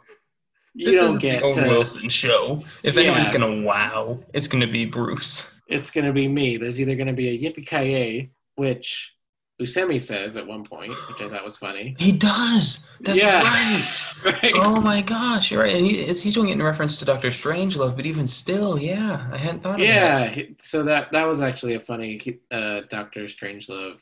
He's like riding the bomb, saying yippee-ki-yay. That was a good reference. But so he pulls off Did you see The Expendables 2? I think so. I don't remember much. So, I don't know why I remember this, the second one specifically, but the Expendables movies obviously are just super, like, they exist only to exist. Like, what's the name? Sylvester Stallone realized that these old action heroes, people just wanted to see them with no plot blowing stuff up. And so they turned that into 3 movies. But in one of them, all the action heroes team up, and they're in a shootout at an airport. And this is This is the moment I almost walked out of the theater because it just hurt. Like, it was just so awful. And they've got Arnold Schwarzenegger and Bruce Willis are pinned down by enemy fire. And Bruce Willis sees a gun he can access. And so he starts crawling on the ground. He looks at Schwarzenegger and goes, I'll be back. And crawls away. Schwarzenegger looks at the camera and goes, yippee-ki-yay. Oh, yeah. The worst thing I've seen. I do remember that. That's funny. You make the connection there is what made me think of that. Yeah, so Buscemi gets a yippee-ki-yay, and then Willis gets a wow. And Owen doesn't get anything. He's whatever Buscemi's catchphrase usually. Maybe it's the constrict me. Or what is You think of the last movie. You think of Anaconda. Yeah. I don't know. Circulation. Cut off my... Yeah. Maybe that was a nod to Anaconda. How do you turn that into a catchphrase? Constrict me. Constrict me. Owen Wilson doesn't really get much of a catchphrase. And I think it's all because I think they had fun behind the scenes. Yeah. I think that's the whole thing. You first. No, I think it's the Bruce Willis thing. See, I think they were having fun behind the scenes. I think Bruce Willis is actually being super chill. I think he's like, hey, you'll be a great laugh. You, me, and Buscemi all trade catchphrases back and forth through this movie, see if anyone notices. Buscemi goes, I get to say a couple of wows? Okay. And there's one crooked dude. I can say some wows? All right, yeah. Bruce, wait, no. Buscemi took all the catchphrases. Oh, hang on. It's clicking for me. We're supposed to get one wow, but Buscemi got the wows and the yippee-ki-yay. He was like a catchphrase hoarder. He's having fun with himself on set. He's like, can we see if these guys notice what I say? Yeah. Okay. That's a different version of the same story. I like that better. Yeah. So the movie now, then back to the actual movie. They get pelted by the shrapnel of this asteroid, and the Independence, driven by AJ, goes down. Yeah. And Owen, I think, is the first to die. Because it shows the ship's rattling and the lights going off. So it's hard to tell, but he cuts to him putting his helmet on. He's like, "Can't get my helmet on." Yeah. And then impact, and you just see like bodies flying. You can't tell who's who. Yeah. Then it crashes, and then you find out a couple of them are alive. Right. So AJ's alive. The Russian is alive. Owen Wilson is alive. Owen Wilson is the body that you see to confirm that Owen's alive. His name was Oscar in this movie, apparently, because AJ picks up the body, goes, Oscar? Oscar! He's like shaking the body, and the it's broken. There's shrapnel in the face. Yeah. And then they find out Clark Duncan is alive, and his name is, of course, Bear in the movie. And so they're Oscar Choice. Not this movie. Choice. And so, thank you, Girl Week. And so, not this movie, I'm getting distracted by my own joke. And so, their goal now is, at this point, Bruce Willis' ship has landed on the asteroid, but it's landed a little bit too far to one side, so it's on an iron plate that's going to be harder to dig through than their sweet spot that they'd originally aimed at. And so, they're drilling. Yeah, they're like... The story becomes AJ, Bear, and the Russian guy, Lev, now have to make the drive their armadillo, which is their drilling machine, over to the new site from very far away, while the rest of the team is dead. Yeah. So they're the Team Freedom, Bruce Willis's team. They get their armadillo out and they're drilling. They blow a tranny, of course. Always. I guess this metal is, nothing I've ever seen before. And they get a bigger drill, and they're drilling again, and it's breaking the drill. And then meanwhile, AJ's team hits like this Grand Canyon, like. Okay, and here's where the Star Wars joke comes in. So they're trekking to get to. I'm sorry, I'm cutting in, but they are trying to trek across this now giant canyon. He throws a rock out of anger because the characters get angry randomly at times in this movie because whatever. Oh right. That's how they're blue collar workers. They're just angry all the time. That's Michael Bay's interpretation. And the rock flies through the air real good. And so he turns to AJ, Ben Affleck, turns to the Russian and says, "You ever see Evel Knievel?" And he goes, "No, I've never seen the Star Wars." Oh, that's right. Yeah. It's funny. Why? I forgot about that. Joke. It doesn't make any sense as a joke. No. Yeah. Also, yes, they're now Evel Knievel across the gap, while the other crew strips the tranny again, blows the tranny, and then So this guy has been a non-entity. The military guy shows up. He's there with them. He's been there the whole time, but he's been such a non-entity that I keep forgetting he exists. Colonel Sanders or whatever his name is, Colonel something. Yeah. And he calls the president, and he's like, Mr. President, I don't... Oh, that's right. He says, Bruce Willis, how far have you dug? You should be 200 feet down. Bruce Willis goes, it's not important. He goes, how far down are you? You should be 200 feet down. He goes, I'm like 40 feet down. Now help me out. And he goes, I'm calling the president and to tell on you. And the president goes, okay, I'm just going to blow this shit up with you guys on it. That's fine by me. Yeah, so he's like, they go to their secondary mission that nobody else knew except for the military people. They're like, well, we have a backup plan. We'll just blow it up with us on it, and everything will be, Right, and I'm trying to find what this other thing was. Okay, because then they go to stop him. He has the bomb activated, or the president has the bomb activated remotely because he's running out of time to do that because in another 5 minutes they'll lose communication, and the president will no longer have the ability to start the bomb manually himself. And so they're going after the bomb, and the military guy, the colonel, pulls a gun on Bruce Willis, and Buscemi walks into the room at that time and goes, "Oh, that's space." That's what my of course was. I remember my notes. It was, oh yeah, of course there's a gun on the rocket in space. And he goes, why do you have a gun in space? He says 1 hour and 45 minutes of the movie. Yeah. Okay, so that's an important distinction. I wrote there's a timestamp so I can go back for that audio clip later. But we have 45 minutes of movie left of a 2.5 hour movie, and they've just now landed on the asteroid. Yeah. And now Michael Bay realizes he's got to wrap it up pretty quick. So characters start yelling much louder and moving much faster for the duration of the film. Yeah. So they remotely detonate it from Earth. They start the countdown. They start the countdown, which is like 5 minutes. They got plenty of time.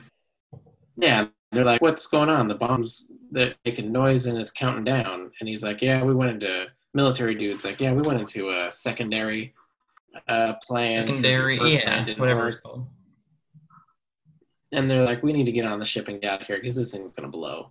And they're like, we can still dig. Like, what are you talking about? We have more trannies.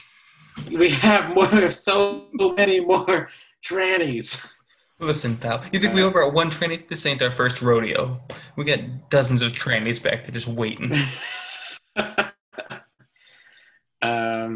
And meanwhile, Billy Bob Thornton back at home is. We haven't even mentioned him. That's right. He's like ground control, and he wanted to be an astronaut, but he's got a metal leg, I think. And he's like, what? I always wished I had a mission control patch or a astronaut patch for my jacket, but it wasn't meant to be.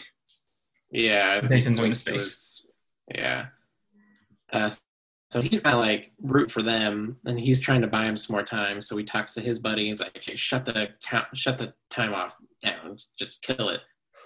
And he kills it. And what were you gonna say? Oh no, I'm sorry. I thought I lost you for a second. I was gonna say, so instead of just turning it off, they cut the wire that makes it blow up. Yeah, the classic cut the blue wire. Yeah, and of course it's got a second left on the clock. Classic Michael Bay stuff. Yeah, like down to 5 seconds. He's like, cut the red wire. Are you sure? Not the blue. And then, with 2 seconds left, he cuts the blue, and they're fine. But yeah, that's what's funny. He goes, the bomb. So they cut the wire. He goes, don't worry, the bomb still works. It's fine. So I don't know what happened. What the wire was even for. Yeah, I don't know. And so he agrees to help them get their trannies set and start digging. Yeah, I think he said 800 feet. 800 feet. Bruce Willis has said he says like, I've never missed a depth in my life. That's right. And then all of a sudden they become buddies. He pulls them up off the ground. And he's like, let's dig a hole. Yeah, there's an upper hand clasp between them. I've never missed a depth in my life. Yeah. Promise? No, I don't make promises, but I'll try. Or whatever the hell it is. Yeah. And now they're friends. And they're digging. Yeah. And it's hard because they're going through the iron. And I think shortly after is when AJ's team, they're flying through space. They jump the canyon and they make it. And then just when luck has run out on Bruce Willis's team, AJ shows up. Right. He could just kind of barely make him out. You think I missed this party? Yeah. That's what it is. AJ, you son of a bitch. You think I missed this party? How many trannies we got left? Just one. And it's on your ship. Yeah. You got the last tranny. That's right. Okay, I'm getting ahead of myself for the sake of the joke. That's right. They're digging and they blow their last tranny, and they go Right. And so it comes back to Earth, and it goes, bad news for the world. They've blown their last tranny. We have nothing left to do but wait for the meteor. God bless and good night. Yeah. Sprang across the world. And then it cuts, and then he arrives. Goes, I got a tranny. I bet you boys need it. And he goes, am I glad to see you? And your tranny. And they're digging, and they're like, they need to be 800 feet down, and they're 740 feet down. He goes, another 60 feet. He goes, back off, and it becomes reminiscent of the beginning, where AJ won't back off, and he's drilling, and Bruce Willis goes, you gotta back off. You're gonna blow that tranny. And he goes, you gotta trust me. He goes, I trust you. Yeah, Bruce Willis finally trusts him. And like there's bolts flying everywhere, and they're just drilling away.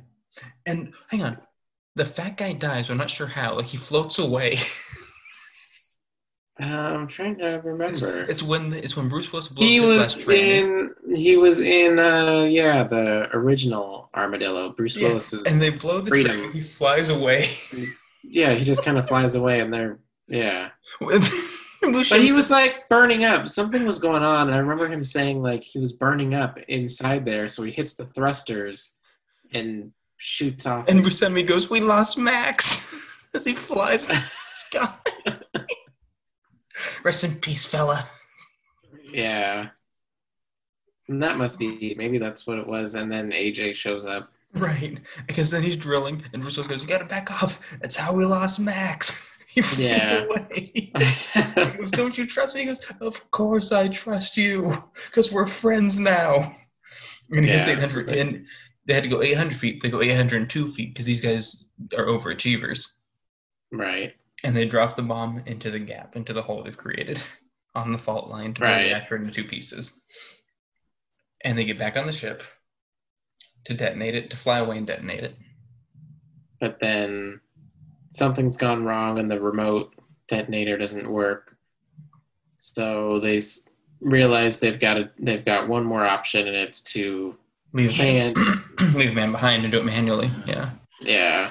So they literally grasp for straws to see who's going to do it. I think Bruce Willis is like, well, this is my ship. I'll go down with this ship. But then they draw straws. Maybe it was AJ. One of them was like, you know what? I don't mind. So Steve Buscemi says that. Steve Buscemi keeps offering to die, and they're like, no, you will be okay. Oh yeah, because he goes crazy. He says 3 times, I'm willing to die. I owe a card shark, a loan shark, a lot of money down there. I can die. May I die, please? And they're like, no, get back on the ship. I don't think they trust him after his whole machine gun thing. He was riding the machine gun, which why were there machine guns on those armadillos? Oh, man, there's no reason for it. Giant machine guns. Huge. Just wage war. That's like Space Force stuff. Yeah, I mean, for aliens, maybe. They're obviously not going to do anything to the asteroid. So this movie's actually meant to be a prequel to the Transformers franchise. In the original draft, Megatron showed up then, and that's what the guns were for. No, that makes sense. Yeah, but it got cut for time. Right. So they draw straws, and AJ, of course, gets the short straw. So AJ now has to stay behind and detonate the thing automatically. Or manually, rather, so that he will die while everyone else gets to go home and be heroes. Yeah. So and then suddenly... Bruce Willis is like, I'll walk him down. And they take the elevator down, and they have a little... Heart-to-heart. Yeah. And Bruce Willis, yanks off his oxygen. He bonks him. He bonks him real good somehow. Yeah. And then he steps out of the elevator himself. Yeah, and he shoves AJ back in and takes the detonator or whatever. And they have a Wrath of Khan moment where they're on opposite sides of the glass, and the glass is locked, and their hands press against the glass together. And he's like, you were always a son to me. That's why I was so hot on you. I'd be so honored if you'd marry my daughter. Yeah. And AJ's bawling. And they're screaming, I love you, at each other. It's a very sweet moment. Yeah. And then he I hits the love you, button. Dad. He hits a button as the elevator rises. Because that's right. Earlier in the movie, like in the very first line of dialogue, expository dialogue, he goes, when AJ's parents died, he looked to you as a father. And, like that's Yeah, a line I forgot until this very moment. It was so inconsequential because it never comes up in the movie at all yeah, until that scene where he's like, right. "You are like a son to me." He hits the button so the elevator slowly rises. He goes, "I love you, Dad, and I won't forget you." And he goes, "Marry the shit out of my daughter." And then Basically. yeah, and then he's like, "By the way, I guess I better call her and let her know I'm not coming home." He's like, "Hey, uh, honey, it's your father. I won't be home for dinner tonight." yeah, he's like, hey, remember I made that promise. I can't keep it. Sorry. She goes, "But Harry, you are my dad." He goes, "I always wanted you to call me dad," but she insisted on calling me Harry. She goes, when my mother walked out, I felt bad, but you were the only parent I ever really liked, my father." He's like, "Yes, just Yeah. me." It's a Just, whole again, just weird a lot of clunky dynamic. dialogue there. Yeah. And so then he goes out there to go detonate. And then And like some more stuff goes wrong. It's just like, so, oh, how can we put 15 twists in this so movie? what went wrong? Like, it started raining, I think. And he's like, "Oh no, that's not It good. like Bombs don't like started. rain." Just I don't, some. It was like more debris out of nowhere. I don't remember. And he he like, goes, "Keep raining." It's like bombs don't like space rain. Oh no! Like yeah, it was just more things going wrong. Just for them to be able to justify going, "Oh no, they're not gonna make it in time."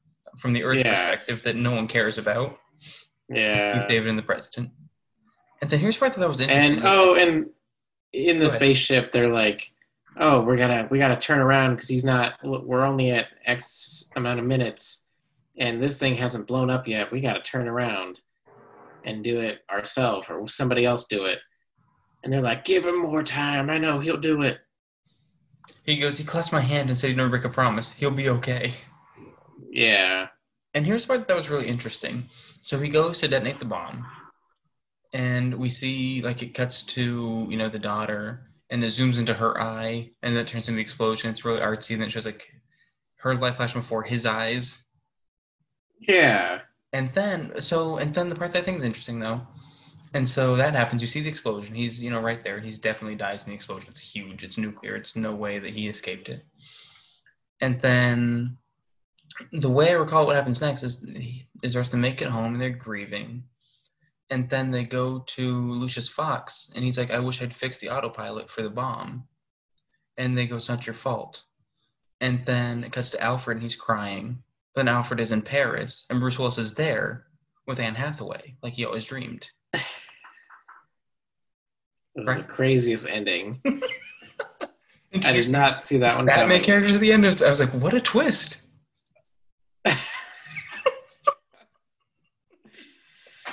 Oh gosh. So what does happen? It explodes But to go home, and then that's it.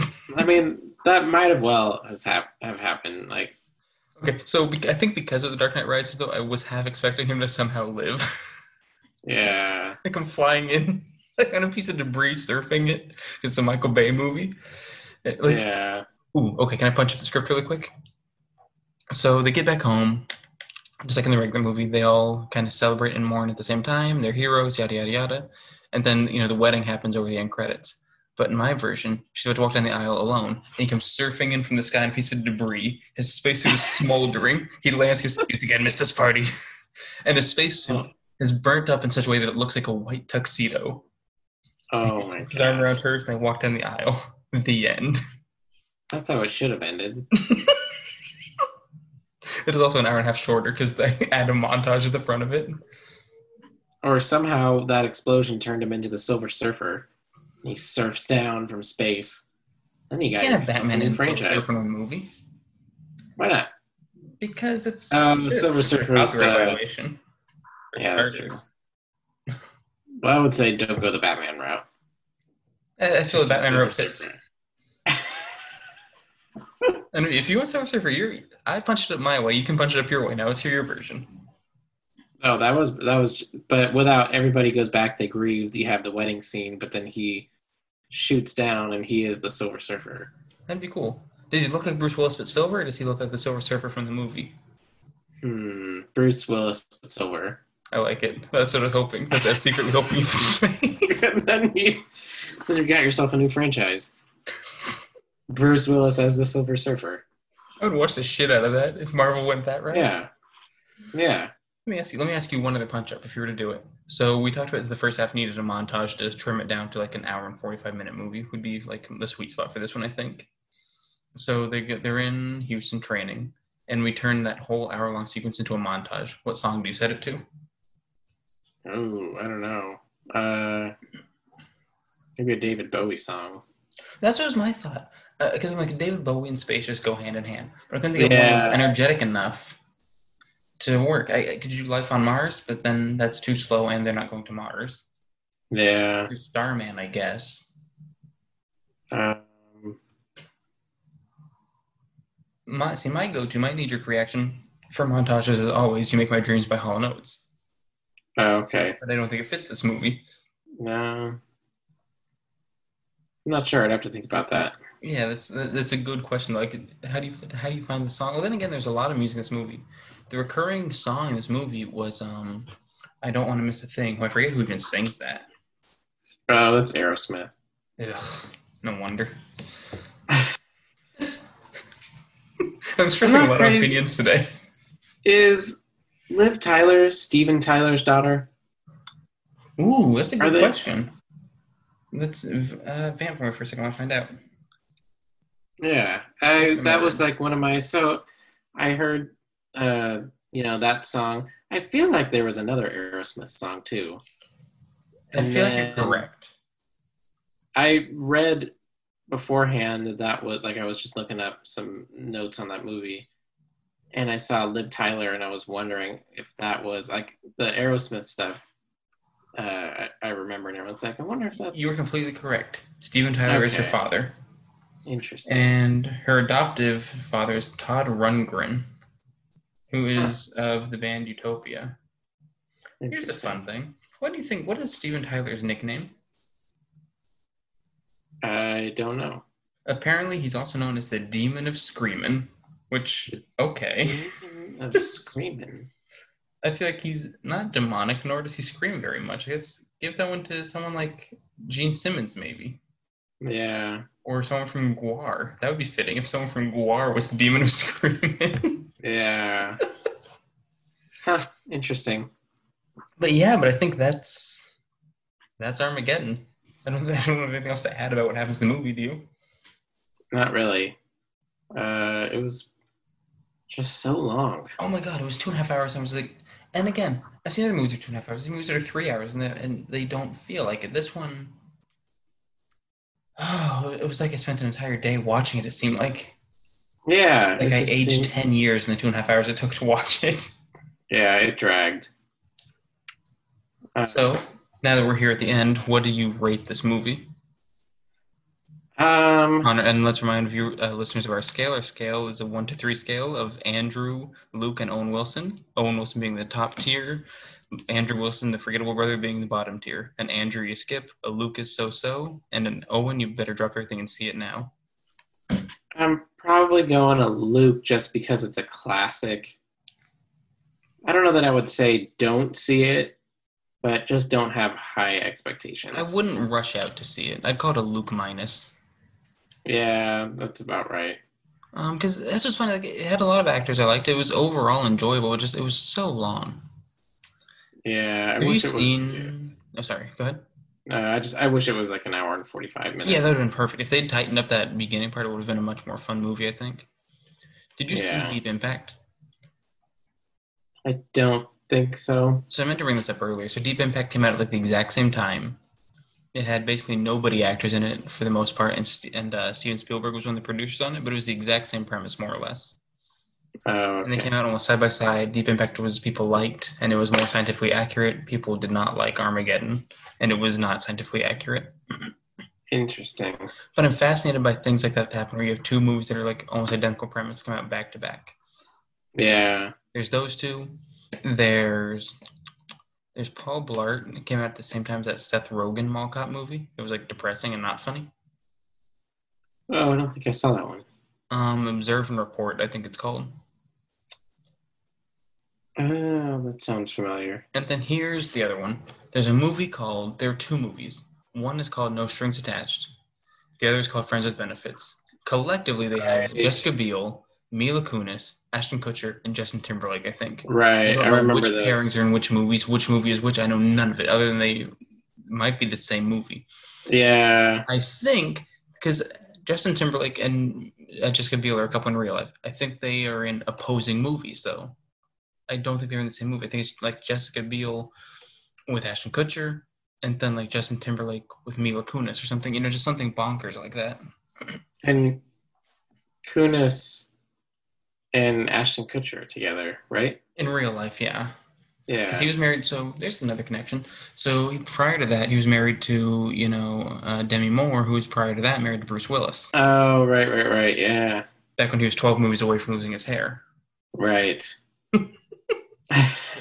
No strings attached. Let's get to the bottom of this once and for all, because again, I don't know the difference between two movies. So No Strings Attached is from 2011. It is it's Ashton Kutcher and Natalie Portman. Oh, really? Yeah, so maybe Jessica Biel's not part of this, circle at all, this block at all. It's Natalie Portman and Ashton Kutcher. And the director is Oh, Ivan Reitman okay. from Ghostbusters, which is interesting. Oh, interesting. And so the other one, so that's No Strings Attached, I think I said, is Friends with Benefits. Should be Mila Kunis and I think Justin Timberlake. That's from And see, that Timberlake, one I am yeah. correct. It's Timberlake and Kunis. Came out 2011. They came out within moments of each other. The director of that is Will Gluck. He has done basically nothing else ever. So yeah, so July 22nd, 2011 for Friends with Benefits. How does that even happen? Like, January, what's that? January 11th for No Strings Attached. because I remember, so I haven't seen them, but Yeah, same. I remembered thinking when these came out, like, wait, didn't that movie just come out? Like, Right. did that change names? And then I like remember looking at it, I'm like, no, these are two different films with the same plot, like the Total deja same vu. exact thing. Total deja vu moment, yeah. Yeah. Like, how does that happen? No, it's insane. So we skipped this last week, so let's do a little bit of backtracking. So last week we forgot to do a Who Brought the Wow Factor for Anaconda, and what was her opposite of wow? Just to settle on whoops.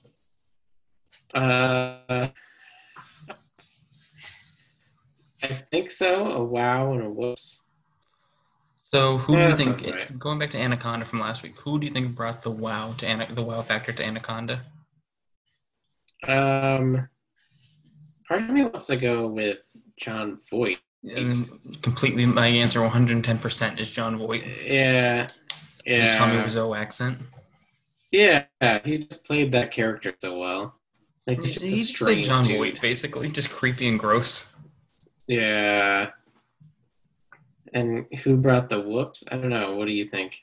So for the whoops on that one, I'm going to go with, honestly, Eric Stoltz. Okay. Oh yeah. Well, They because get a big he's name actor who just came off of being Rocky Dennis a few years prior in a huge movie that I think won Oscars and stuff. I don't know because I haven't seen Mask. And then he's in a coma for most of the movie. yeah. That's the whoops. Um, I could see that. I don't. Maybe even Owen Wilson, just because I wish there was more of him. That's fair. You can give Owen Wilson whoops. We're still early on in his career. Yeah. Okay, so And he now dies so early. he dies. He died in like He dies 30 54 minutes. minutes into an hour and 27 minutes. So he dies a little more than halfway through. Okay. Well, But he not as becomes evil early as I before he was thinking. dies. He becomes a questionable moral character. So maybe he does bring a little bit of a whoops. Yeah. Okay, so now on to this week. So who brought the wow factor for you this week? Wow factor. Probably. I don't know. I thought Bruce Willis did a good job. I mean, it's his movie. Actually, Ben Affleck did a really good job. Maybe I'll give the wow factor to Ben Affleck. Is your final answer Ben I think Affleck for that. wow factor as AJ And in his horrible yeah, romance with Liv Tyler? yeah. I like Ben Affleck. Okay, so what I'll say is I will give the wow factor in my version of the movie to Steve Buscemi. Not only because he got two wows, just because he was I consistently the most fun. knew He you were gonna say that. he had I a knew you. great he had a lot of great zingers. So he just got to be a Steve Buscemi character, and I love Steve Buscemi. I love saying Steve Buscemi. Yeah, he was fun. Hey, go buy yourself a Even when he neck. turned crazy. Just, Yeah. I'll die. I'd be good at dying. There's just so many great things. Yeah, Okay, that's funny. so where's the whoops in this movie? Who's your whoops? Oh, my whoops. Well, you think about it and say I don't know. outright, Liv Tyler for me. Liv Tyler was the bane of my existence in this movie. She wasn't great. I didn't Yeah, like I her didn't care character. for much. I didn't like her romance with Ben Affleck. I didn't like you know who was the whoops? The animal crackers. The whoever said that was a good idea, they get the whoops. Even the whoops to Liv Tyler, though. I think she Um, was not my favorite at all. yeah. Oh, do I want to go Billy Bob Thornton? I feel like he was kind of a dick in some I some feel of like he the. was rooting for. Oh, we missed the part. So he gets back to Earth, and AJ gives Billy Bob Thornton the flight patch from Bruce Willis's shirt, Right. and then the wedding happens in the credits roll. Who cares? Yeah. That's your final answer then? I don't know. Or who I don't know his name, but the military guy that went with them. I think I'll give it to him. Okay, I like that. He I know sucked. I know him from other stuff, but I don't know his name. He was terrible. He was like, okay, he's bad, he's good, he's bad, he's good. He sucked. I hated Pick him, a and he was a lane. dick. Yeah, he sucked. I Yeah. hated him, and he was a dick. His name, by the way, was Colonel Williams, and Colonel he Williams. is played by Okay.